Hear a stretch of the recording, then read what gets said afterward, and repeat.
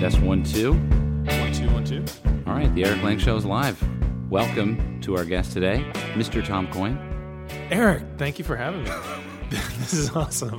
We're every podcast we do is in a different place. This one, we've never done a room quite as. What's the word to describe this room? You're the writer. Oh yeah, I love that. It's regal. Regal. It is. We are here at the we're at Sleepy Hollow. Right. So this is the former Vanderbilt estate, and we're sort of in a sitting room turned boardroom. Yeah, it's beautiful. Large. It's large. The ceilings are almost taller than the floor is wide. And it is. And there's seating for about 25 at one table. Yeah. But it's just you and I. It's just us, the interlopers at Sleepy Hollow. So we've got a couple bottles of water that say Sleepy Hollow on them. And so, well, anyway, I mean, for people that are not familiar with your work, yes, let's give them a little bit of a heads up, right? So you've written a lot of books. A few, yeah. The two that I think are at least most current or most popular in the golf industry, A Course Called Ireland and A Course Called Scotland, where you traveled by any means necessary to play as much golf as possible in those countries. Yeah, so A Course Called Ireland was a story where I wanted to basically play Ireland as one giant golf course. You know, I looked at a golf map of Ireland, and the country's ringed with these Great Links courses, so I said, I'll play it as, you know, I'll play them all rather than just, you know, one slice or this piece or that part. So in doing that, if I was going to play Ireland as one golf course, you know, you don't take carts over there, you walk. So I said, I'll walk the whole thing. So I did 4 months on foot, walking the coastline and sort of playing every golf course that got in my way. You played every golf course? Every seaside golf course. Yeah. Okay, good for you. Yeah, I mean, there are a lot of draw a line somewhere. Yeah, I mean, that's the next book. So Ireland, the middle parts, the middle bits. Middle. So, but you, I mean, that's a pretty audacious endeavor. Yeah. You know, but I mean, I definitely want to promote the new book, A Course Called Scotland. Indeed, let us. But this came from this A Course Called Ireland book came from where within you?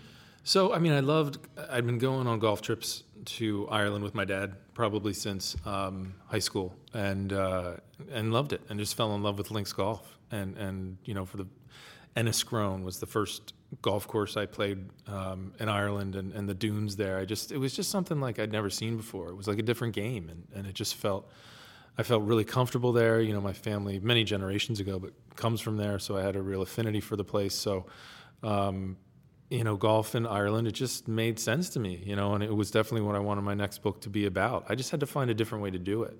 And, you know, I couldn't just show up at a golf course and say, oh, that was great, and go to the next one and say, that was even better, you know. Nothing grinds your wheels as a creative person than doing something someone's already done. No doubt. You know, I needed a different approach. With all these projects, I need to get to the point where I feel like it's something that I really have to do, and where it sort of takes over my life and becomes this kind of obsession, you know, that it's all you're thinking about and it's all you're focused on. And so when this idea of like walking the country came up, you know, then it sort of became everything. And I spent a year planning the itinerary and where I was going to be and how I was going to do it, planning my routes and or you know, ways that I was going to get to the golf course, doing the tee times. It was just like a full-time job doing the planning. Because you had no help. You had no inside aid. Not necessarily. I mean, Tourism Ireland was helpful in doing some of the tee times, which was great, and they were very supportive. But it was still up to me to figure out, you know, how am I going to find a bed every night when I have this 20-mile leash because I'm on foot, you know. So that took a lot of planning and a little bit of courage, and because there were parts of the trip where I wasn't sure what was going to happen, but I survived to tell the tale. You're a great writer. Thank you. And you know, from what I've read, it's just I find myself as a storyteller, not a great writer myself. I mean, I like writing, I like reading, but I find myself reading sometimes and saying, "That's fucking clever." Like how you, it's almost sometimes you bury the lead. You know, Right. I don't know if you see your own work like that, but a lot of times I would read something and I'd be like, he knew what he was going to say.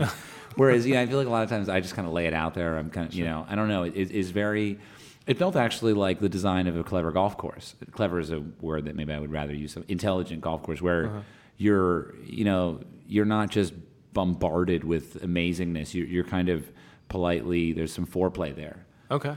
Where did you kind of? How did you fall in love with writing? Yeah. I probably started writing stories when I was. And this sounds like stupid and cliche. I hear when writers. I was writing stories as a 5-year-old. Tiger Woods. Yeah, right. And I guess I kind of was. Like I remember in kindergarten, I got a kid's dictionary, and I wrote a story with all the words in the children's dictionary. I tried to use as many as I could, and I didn't really understand how they all fit together. So I went to school and I read this story aloud, and like the teacher freaked out because it was like I was using all these words that like a kindergartner should have no business using. And in that moment, there was something about, one, I liked playing with language, and two, I liked the approval that came with it. Right. There was something about writing a story and having people react that.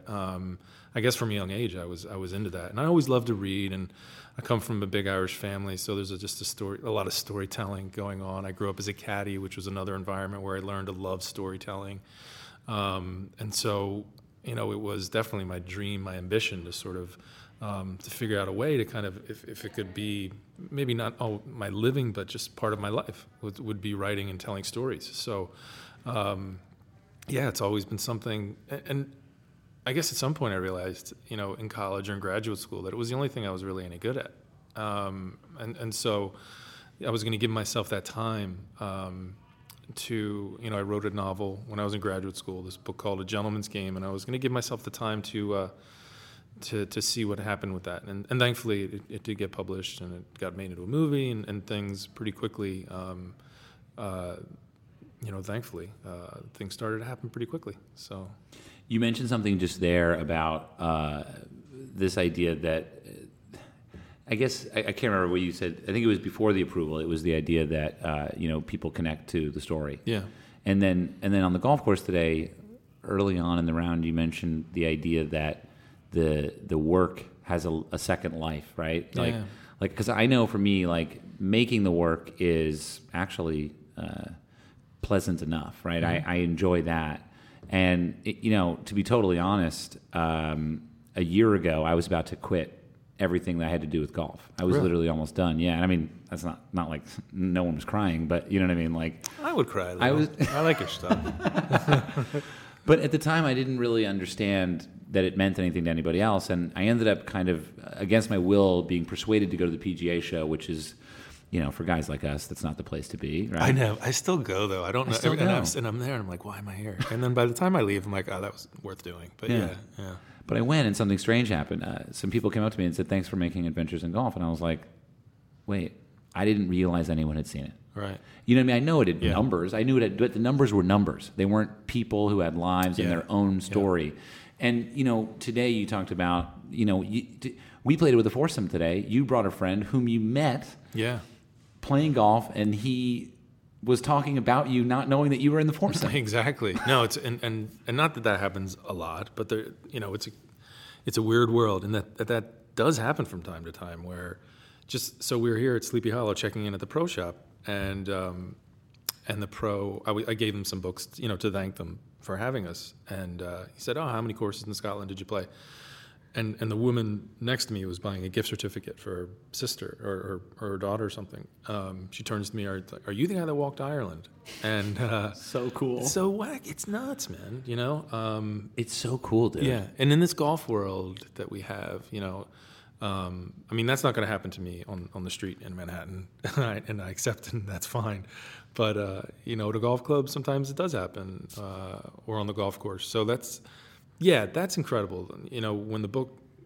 When these stories, when the work that we do goes off and has a life of its own, and it's, and it connects with people, that's gratifying. But like you say, like we do it because this is what we do. Yeah. That's not the why. It's not. It wasn't the initial why. Not at all. But I think it's actually transformed my why a little bit now, and realizing that, oh my goodness, like this is of value to not just like my stupid Chase personal banking account or whatever. No, absolutely. I've started to look at it that way myself because, I'm lucky to get a lot of email from readers, and touch wood, the Scotland book is doing well and the Ireland book did well. And you hear from folks who are appreciative that you went out and sort of lived their dream so that they could experience golf in Ireland or golf in Scotland because, not everyone can play 100 courses in a summer in Scotland, and nor should you. It's a high number. Yeah, right.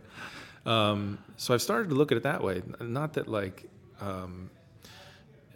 that I'm in any sort of like service to anyone through what I do, but I would argue that you are. But in a sense, because not everyone can do that, and they need to be able to at least live in that world. Yeah. So that's what I mean, and that sort of energizes you in a way that people say, "Are you kind of tired of doing these stories?" I'm like, "Well, not until people are tired of hearing."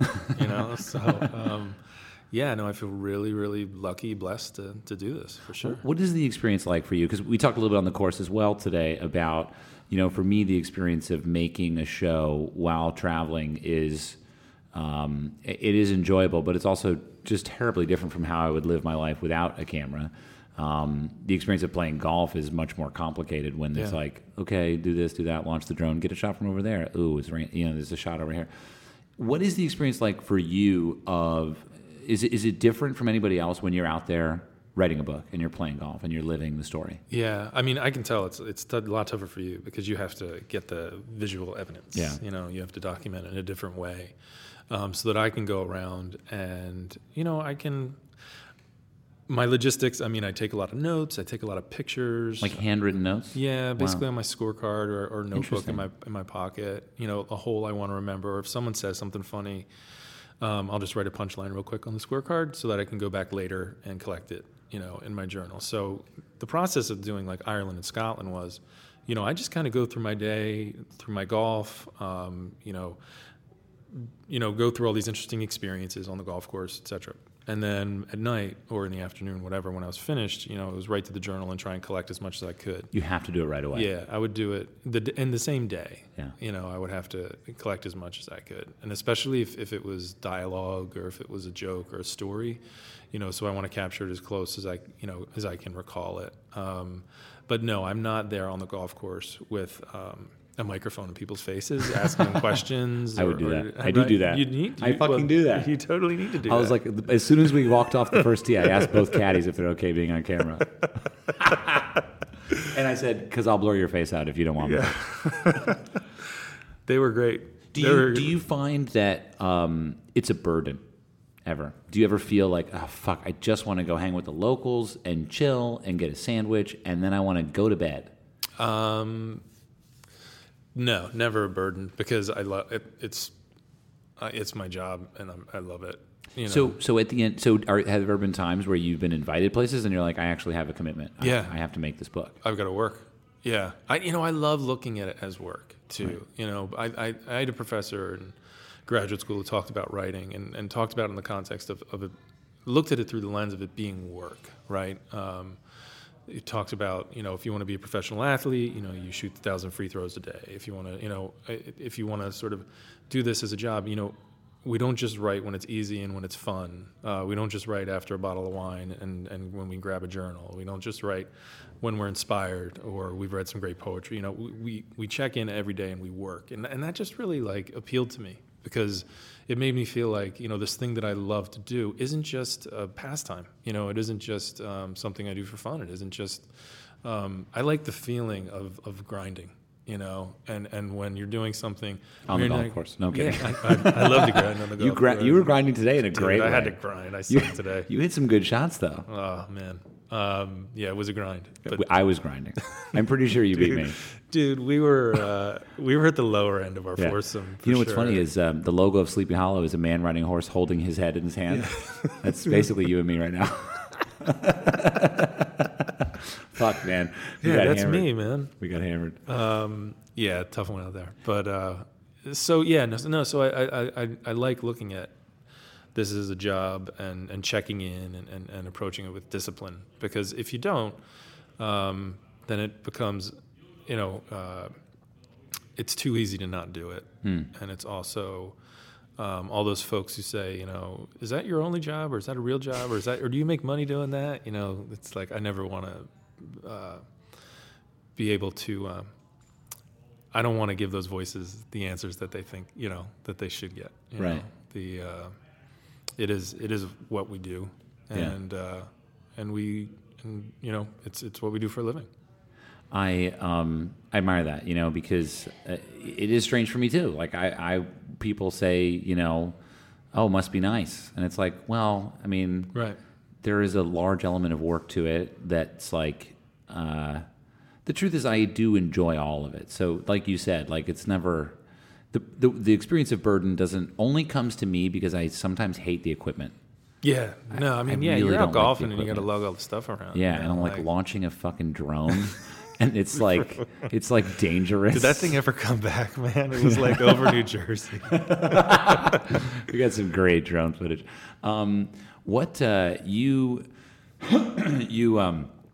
You're also a teacher. Is that still I am. current? I'm a professor at St. Joseph's University in Philadelphia. And I mean, again, another tremendously gratifying it is way to live your life. It really is. I love teaching. I've been on sabbatical for a little while, so I really love that. Tight. But it was good timing, with the book coming out. But I'm looking forward to going back to class, not only because it gives me a sort of structure that was maybe missing a little bit during sabbatical, but I love being around young people who want to write, and I just love talking about writing. So that's essentially what I get to do, right. And that's awesome. There's stuff about being a professor, administrative, whatever that isn't super fun, but no, I love being in the room. That's really, it is gratifying. Yeah. Do you have a hard time not favoring golfer students? I would literally be like, let's hang. Let's hang. So last year was the first time that I ever had golfers in my classes. So the word must be getting around. Oh, because they're like, oh, this is Tom motherfucking Coyne. I'm coming in hot. I'm coming in hot with my sticks on day one. Yeah, I had 2 guys on the golf team in shit. my class last year. That's so cool, man. So, but they're good students. What's the best compliment you've ever gotten from your work? From like my writing or my teaching? From your writing. From my writing. I think a compliment that I enjoy hearing the most is that it's not just a golf book.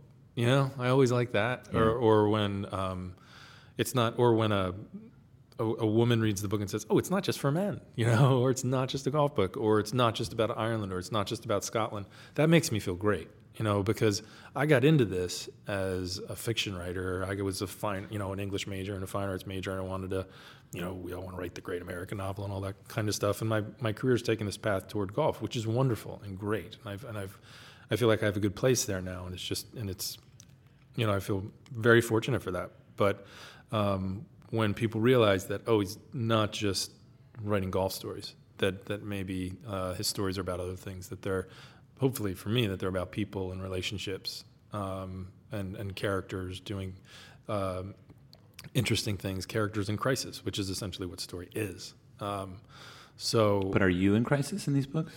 I think not crisis, but I think there's always a challenge. Right. I mean, if there's no problem, there's no story. Yes, in each chapter you're like, fuck.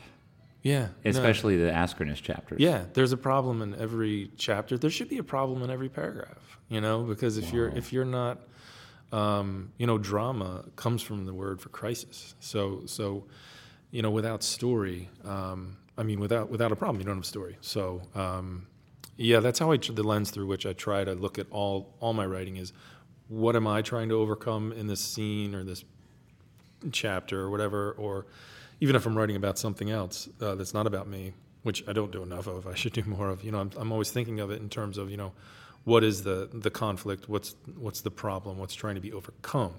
Because that's why we listen to stories. Are we doing a story right now? I guess so. What are we trying to overcome? We're trying to overcome our bad golf and our. No, what I mean, people are listening, and you're telling me a story about you. Yeah. I'm telling you a story about me, and I guess the things that, the sort of journey that I've been on. right? You know. So when you zoom out a little bit and you look at your life, how old are you? 43. It's incredible. Well, you're like 32 or something. I'm 37. You've lived so much for 42. You've lived a lot. You've done a lot. Thank you. And thanks for making me 42 as well. I'm 43. Hey, just rounding down. That's my golf scorecard habits. That's kind of how our scorecard went today, dude. You made a lot of newspaper bogeys. I had a 5. Put a little X. Hey, Sklar Brothers here, Randy and Jason, and we have a couple of podcasts. If you know them or you don't know them, check them out. We do View from the Cheap Seats, which is sports and comedy, and we have a podcast called Dumb People Town where we break down stupid behavior done by stupid people in this stupid world of ours. It is hilarious. Check them both out, and now check out this podcast. No, but when you zoom out and you look at your life and you look at the way we all live our lives and you look at what you just said, story, what the fuck, man? Do you just ever have like a big bang moment where you're like, oh, it's all about this or that? Do you have those? Sometimes, and I think there's some in.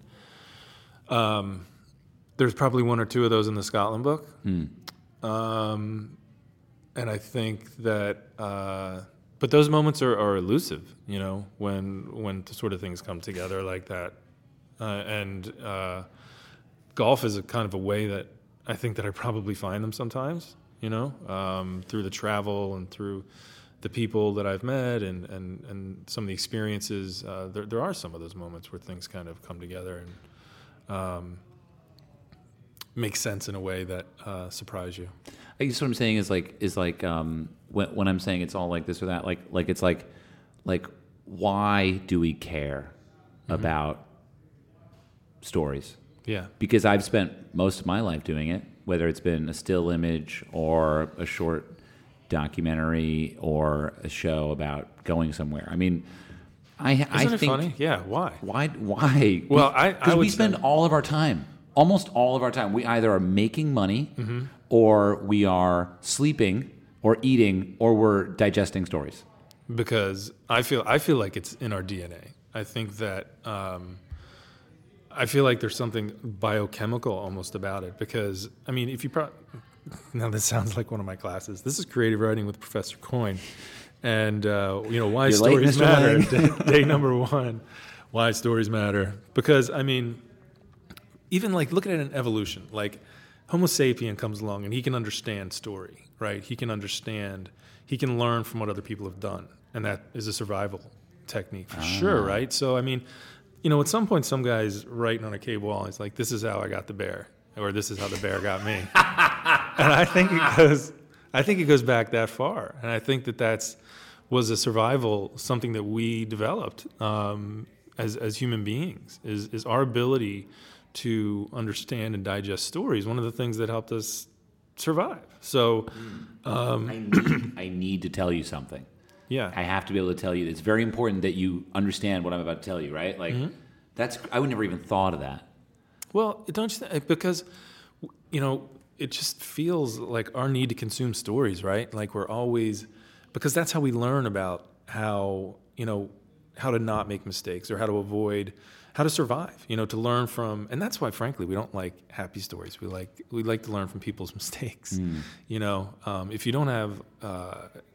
and like my students sometimes like to write stories where nothing bad happens or there aren't any problems. And I said, well, you don't have a story because the story is about, we want to learn how someone either overcomes something, in which case, you know, okay, we're in the realm of comedy. And if they don't overcome, we're talking about tragedy. They're two types of stories. So, story is how we learn. And it's how we learn to be human. It's how we learn to live. It's how we learn to make the right choices, you know. And that goes back probably a long way. Yeah. Do you have any theories about the origin of golf? Sure.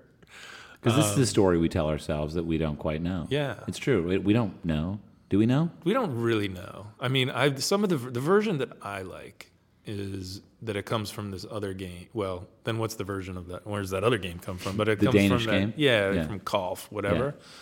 That seems to make the most sense. Yeah. So it was like ice with a stick, and there was a hole. Yeah. So they're playing to the stick in the ice, But even before that, I guess they were whacking it around the countryside. China? Yeah. Well, then China's whacking a ball with a stick. So, but I mean, I think if you're like, all right, where did the Scottish game of golf come from? I think it came over with. There seems to be like some artwork suggesting, like, okay, this is how Scottish wool traders brought it over from Holland, and et cetera. So maybe that's it. Yeah. Do you care a lot about history? I guess I'm kind of getting more into it with the Scottish book. I didn't care so much about it in the Irish book because golf in Ireland isn't about history. No. It's a new game there, and it's... You did such a great job of opening up the Scottish book with the story about St. Andrew. Oh, thank you. I was, like, at the same time, I was, like, so excited that I knew it, but also so, like, kind of riddled that I didn't know it. Yeah. The story of St. Andrew and kind of... can you just breeze over that for the people who haven't read it yet? I sort of open with, I guess you're probably not sure who I'm talking about when it does open, but I talk There you a go. little See, bit about... you buried it for me, and I was like, I had to go back and read it again. You wrote a full fucking page, and finally found out who you're talking about, and then I started over again, and I was like, that's my goal. Am I stupid? I want everyone... That's my goal. If I can make reread and reread. Professor Coyne Right. fucked me over again. Gotcha. No, but St. Andrew, I talk about his basically where the town of St. Andrews comes from. And, St. Andrew's an apostle, martyred, hung on a crooked cross because he didn't want to be crucified like Christ, in the same mode. Humility for wise. Exactly. Yeah. So, and his bones were washed ashore in a storm at what is now the town of St. Andrews in Scotland. So they were trying to move his bones for protection, and there was this vision and a dream that a saint had. I've got to move the bones because here come, because of this invasion, whatever. They land in St. Andrews, and it's just, and it's by an act of like nature that they end up there. And so that town, which was probably just a tiny little fishing village, becomes St. Andrews. And so now then it gets a cathedral, then it gets a castle, then it gets a university, and then it gets some golf. And it really becomes what I think is the perfect town in the world for all those reasons, for having all those things. And so this notion of St. Andrews as it was literally a pilgrimage town to come see the martyr's bones. And now it's a pilgrimage town as well for a different reason, for, suckers like us. So you're going there soon, aren't you? Poor sojourners looking for a birdie. Yeah, you're going soon, aren't you? Going in a couple weeks, yeah. Man. So when you're playing golf, right? How do you look at the playing of golf with people you either do or don't know? Is there anything you try to bring to the game as a storyteller yourself? I mean, do you ever look at it like, because I guess for me, like I look at golf and I'm like, well, I heard the story about Bill Murray. We're at his club. Let's tell the story. He goes and he's out with 3 or 4 executives. It's some type of work thing, right? Right. And he doesn't know them, and he's not playing very well. And the other guy's like, geez, he's like not really a funny guy, And he's playing like shit. And then on like the 10th hole, he goes, all right, guys, if I hit a good shot, I'll be funny for the rest of the day. And then he put it in the woods and didn't say another word. Perfect. Like, do you ever have those moments? Because you clearly have and understand the ability to manifest whatever you want in your life, more or less. I mean, you basically were like, I want to do this. I'm going to do this. I made a book. Everyone read it. They're like, this is great. Do it again. You know what I mean? And now, do you ever take that into your golf round? Because you're riddled with the same difficulties of playing golf that we all are, even Absolutely. Tiger Woods, where the performance sort of bleeds into the experience. Yeah. How do you deal with that, knowing so much about the game and the origin of the game and the why of the story? Yeah, it sometimes it can definitely make golf, not fun, and more challenging than, because I mean, I did a book called Paper Tiger where I tried to play pro golf, and so I learned golf at like a very micro level, the golf swing, and my from a very sort of biomechanical kind of even point of view. And it was almost sort of like too much knowledge. So, I mean, I guess I just go out and I try to, I just try to make a number. I try to do, I'm probably more focused now on which I shouldn't be, because I've written all this stuff about like just enjoy golf in Ireland, don't worry about your score, don't worry about your score in Scotland, blah blah blah, just have fun. But I'm like so score focused now because I feel like I just need something to keep making it count. Interesting. You know, that it needs to. I don't even like playing. Like in Philadelphia, our handicaps shut off at November 1st, so our score, we can't even record scores for our handicap. So like, I've never heard of that. Yeah, it's weird. Well, you warm weather. Yeah. Lucky bastards. What's the weather like in November? I've never experienced it. Well, it's a lot like July for us. It's November. So I don't even like playing then because I can't. The score, it doesn't count. Interesting. So it's weird. I wouldn't have expected that. I know. Yeah. Shouldn't I be like some spirit golfers just out there like? No, really, I should. And just sort of like. Who cares? Just it's all about the experience and the soul and all that stuff, and that's all in the Scotland book, and I do believe in all of that. But I still think like I got to record something. I've got to like test yesterday against today, right? And that keeps it interesting for me because I think if I lost that, I don't know. I probably get to the point where you're like, dude, I've played like a lot of golf. I've done this, you know. There aren't that many surprises left, but the thing that just keeps you going is like is the putt that didn't fall. Yeah, you know, it's damn. Yeah, I'll keep chasing. I'm trying to forget those actually. You made a bomb today, I think. Made it, yeah. Or you hit the back of the hole and hopped out. Or made something. A good one. Today. Moving on. I played some bad golf, but dude, you hit it far. For the record, in case all of you haven't played with Eric, he can bomb it. We can hit a good one. I can also explode, which is when the bomb detonates too close to the detonator. I just had something talking about the score and. Yeah, I mean, what's left for you on your bucket list for golf, for your own golf game? What do you want? I think that, there are things that I'd love to do just like as a golfer. I'd love to win my club championship. I'd love to like do some stuff. Like, I wanted that too. Right? You know? Yeah. So there's like little stuff like that. I mean, not that that's a little thing, but just things that like every spring get you excited again, you know, for the season. There's definitely, and local events and stuff like that. Things I'd like to see in places I'd like to go probably are mostly in this country now, you know, because I've done Ireland, Scotland, and I still go back to Ireland and Scotland every year. We bring folks on this trip called the Coyne Cup every year, and it's great fun, and I go back for other reasons too, and which all have to do with golf. Is that an open event or like an invite only? No, it's an open event. Anyone can. When is it? I want to go. What the fuck? Dude. This year is going to be the first week of August. We're going to be in the Highlands. So this just happened. So we just decided. I mean, we just locked in. The next year. The next year, because we just came back from from Donegal. Coyne Cup 3 was up in Northwest Ireland. How cool! It was awesome. So we've had between like 40 and 60 people come. Just friends or readers of the books. You just sign up with this company, Old Sod Travel, runs it for me. And we do a Ryder Cup thing, Team Coyne versus Team, and all the characters from the book, come.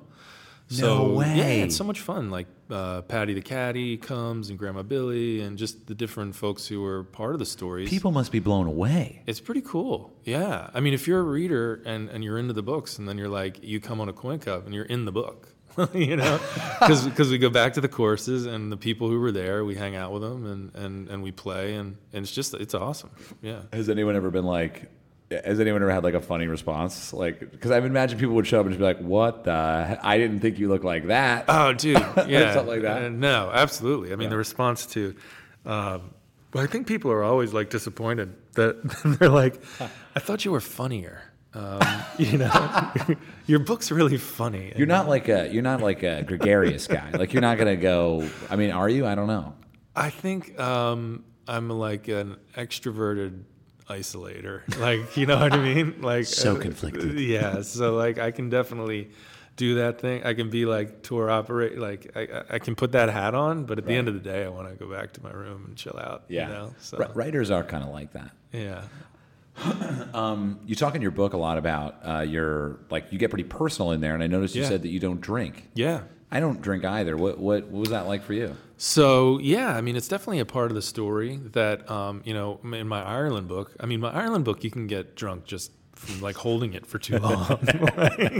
That's why I haven't read it. Yeah, no, I mean, there's a fair amount of pub. I mean, I go to like 200 something pubs in that story. So there's a lot of time between Ireland and the Scotland book, and that was a time of a lot of change, a lot of darkness, then a lot of good things too. So it was definitely a huge turnaround and change in my life, and it's something that I do talk about in the Scotland book. It's something that I felt like I couldn't leave off the table, because if I did, then the reader wasn't really getting the whole story. Then they weren't really getting how much the trip mattered to me, and how much now that I'm able to travel and golf again and travel again and write again. When there was a time not that long ago when I couldn't, because of like where I was health-wise. I'm sorry to hear that. Yeah, no, I was in bad shape, man. Yeah. I was in bad shape, and but to go from that to being at a place like Askernish at sunset and looking around and being healthy and alive and thinking, this life is a fucking miracle, and just. So if I left that out of the story, I think the reader I would have been shortchanging the reader, and I wouldn't be honest. I wouldn't be being honest about what the story really meant to me. So I do, talk a little bit about how my life has changed. Were you conflicted about including that? I was, because I wasn't sure how people were going to react. There's this, my last book had a pint of beer on the cover, for crying out loud, So it's like Sort of a different demo. Yeah. So how am I gonna people that love that angle of it? How are they gonna react to this? And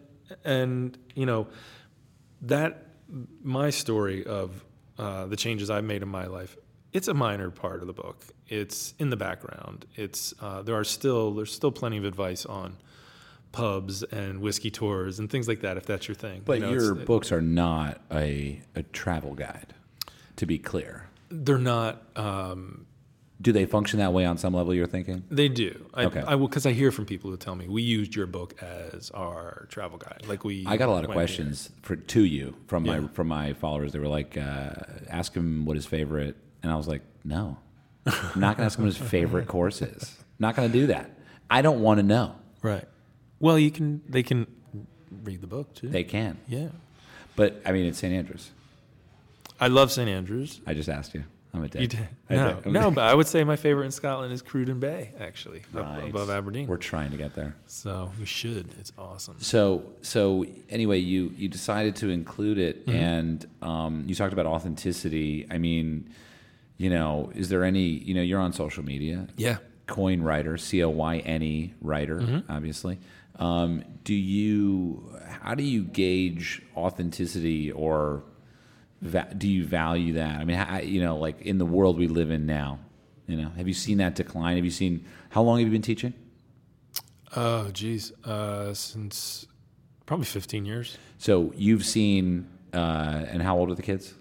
They're college students and 20. some graduate students. Yeah, so they're in their 20s. So you've seen like 15 years of kids come through. And so you probably more than most people have an actual barometer for what the fuck is going on in the, advance of technology and social media and all this stuff. Could you ever reflect on that and think about how that applies to story and authenticity? Yeah, right. That's a big question. It's a big fucking question. A big fucking question, man. I think the way I approach it and look at it as a teacher is that I really try to get students to just pay, to the distraction that they deal with in their lives today. Their constant distraction of looking at their phones. And I deal with it too, and so it's a real challenge to try and get folks just to be present and sit and be with your thoughts. So I feel like sometimes as a writing instructor, I'm like a little bit of like a guru, like we'll go outside and just listen to the breeze for a class or something, just because I need them to be able to check out and let their mind go to interesting places and to stop consuming information. So yeah, that's changed. That's definitely a challenge. But what's also cool though is that technology and the way that students how well they use it, it always kind of impresses me in terms of how they can use it for storytelling as well. You know, their comfort level with using different kind of media, and I mean, which is sort of more like what you do, but how they can put things together that do tell stories. Granted, they're shorter and they move quicker, and they're sort of for the shorter attention span. But yeah, I think it's a challenge. The challenge with students is the same that we all have right now, which is to, can we just chill out and right. Can we pay attention for a minute? And they can. It just you got to be more conscious of it. Whenever I get on a plane, I do nothing. Really? I do nothing. That is cool. I just fucking sit there. Get out. I try not to get the Wi-Fi. That's gotta make people uncomfortable and shit, like next to you. Especially with like this long-haired guy next to me who's just fucking sitting here. I swear to God, he's gonna blow this plane up. Yeah. No, I really don't. I try not to get the Wi-Fi. Yeah. I don't want to watch one of those shitty movies they're going to sell me. Now, 10-hour, 12-hour, 14-hour flight, I'll do something. Yeah, but yeah, LA yeah. to New York, 5 hours, I do nothing. I just fucking sit there. That's weird. Well, I was feeling like maybe you did the same thing, because what you were making me think of is like, as a person whose job it is, your job is Yeah. to digest the world Yeah. and to then spit it back out in a way that makes sense to people who care. Yeah. And I don't know, I just think about, like, I've always sort of said, yeah, I just like look out the fucking window, or I just look around, and That is so great that you can do that. I think it's amazing. well, I'm also terrified of flying, so that's Oh, I've heard that. yeah, I don't like flying, but it's getting better. But it's not. I don't think it has As anything much to as do you with that. travel. Yeah, it's weird. It's Yeah. not that good. Do you have any habits as a traveler? Right, you've gotten good at traveling, I'm assuming. Yeah. Any strange? What do? I eat bugles. What's a bugle? Oh my God, the trumpets! Yeah, I eat the They're fucking so finger good. trumpets, the finger hat things, because you can only I've only seen them in airport in those news places. Yeah. And I always get a big bag of bugles when I travel, when I fly. It's like my comfort food, because I'm not a great flyer either, and that's just something in my routine that makes me comfortable. I always pay for the extra legroom too, or That's mandatory. Yeah, mandatory. I've gotten, what other habits do I have? I just want to say, I could be going out on a limb here, but I think bugles are healthy. You think so? I think they are. To eat the whole bag in a 45-minute flight? Because it's just salt and corn. Like, I'm okay with that. Like, I don't know, like Doritos, that's another step. It is, into the unhealthiness. I think bugles might have no artificial ingredients. I think so. I think this podcast is brought to you by bugles. So good. They're crunchy as hell. Yeah, dude. Anyway, any other kind of? No, I mean, I've just gotten better at navigating. I've like upgraded to every fancy credit card that I can get status or anywhere or to get in any lounge that I can get into. Oh, yeah. I've just tried to make travel as easy as it can be. And I feel like even if I'm spending more money on it than I should, hey, I don't spend money on booze anymore, so if I want to buy a first-class ticket upgrade, Yeah. I'm going to. And then the irony is, in first class, Right? free And I'm not booze. getting all that free booze. Yeah, that's sad. So I know. That's sad. Tis. So I think there are things you can do to make it that I'm doing. That I'm a psycho flyer when it comes to like booking and shit. Yeah. What's your airline? American. American. Because Yeah. Philly, it's a big hub. Oh yeah, you got to. Yeah. Yeah, PHL. Yep. Most delayed airport in America, I've heard. Is it? Yeah, it's like my friend Christian Hafer. He comes out of there and he's like, literally, they will lose your bag and it will be late every time. He's okay. So I open up a course called Scotland. Yeah. I look at the fucking map. I get turned on, as a golfer should. Good. I get turned on and I look at the list on the map. Yeah. And I see all the courses you played. Some of them you played twice. Yeah, a Just couple. a couple. Yeah. But there's one course you played 4 fucking times. Yep. And I saw it, and my heart swelled up because you and I have something wonderful in common that we experienced in Scotland. It sounded like you had a bit of a hint about it, and you knew. Well, your friend didn't give you the scoop, Right. But I sort of went in there literally knowing zero. And you at least read the article about Askernish? I had. That's how I knew about it. David Owen's article. The Ghost David, Course. are you friends with Mr. David Owen? I've met him a couple. Yeah, I would say He's a I've great we've guy. Met a couple times. Yeah. Yeah. He came on the podcast around the Masters and talked about. I'm blanking. Well, he did a Masters book, The Making of the Masters, which was really successful. And so he talked about Clifford Roberts and his wonderful, story, enigmatic to some extent story. Yeah. Chairman of Augusta National. Swipe back or something and go listen to that one. But Askernish. So talk to me. I was like, the book's coming out. I've written my Askernish chapter. It's sort of the culmination of my journey.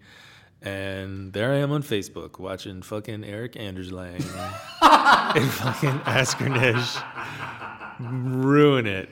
And I'm like, what the fuck, man? Watching him like in the pub, like, hey, this place is called Askernish, let's go. No, that was great what you guys shot. That was really. I scooped you. You totally scooped me. I came in and I scooped you. I know. I wish there was like an email thread that I would have to delete to prove that I didn't know about it. No, I know. It was legit. You scooped me, and then DJ did a piece about it. DJ Pahowski did a piece I on brought it too. DJ to Askernish. Was that, he was part of that? Yeah, it was my idea. We were sitting, true to form, we were sitting in a Thai I place. didn't see him in the video. Was he in the video? I didn't include him in the cut. Gotcha. Yeah, for reasons totally benign. Fair enough. And, but what's funny is, well, just to sidetrack for a tiny second, the Lost Course was the name of the episode, but I didn't mean to say that. What I meant to say is, I can't remember the name of the episode, but it's with Pratima Sherpa in Nepal. We did an episode with this young girl who lives on the golf course in Kathmandu. I scooped. I scooped someone else. No shit. Well, maybe I shouldn't tell this story. Someone posted like a 4-minute video of them meeting her. I saw that, and then I went. And then what's funny is, this is why I want to tell the story. Then ESPN went back and did a 30-minute piece on her. Yeah. She met Tiger Woods. And what's funny is on the internet, people were saying that I got scooped.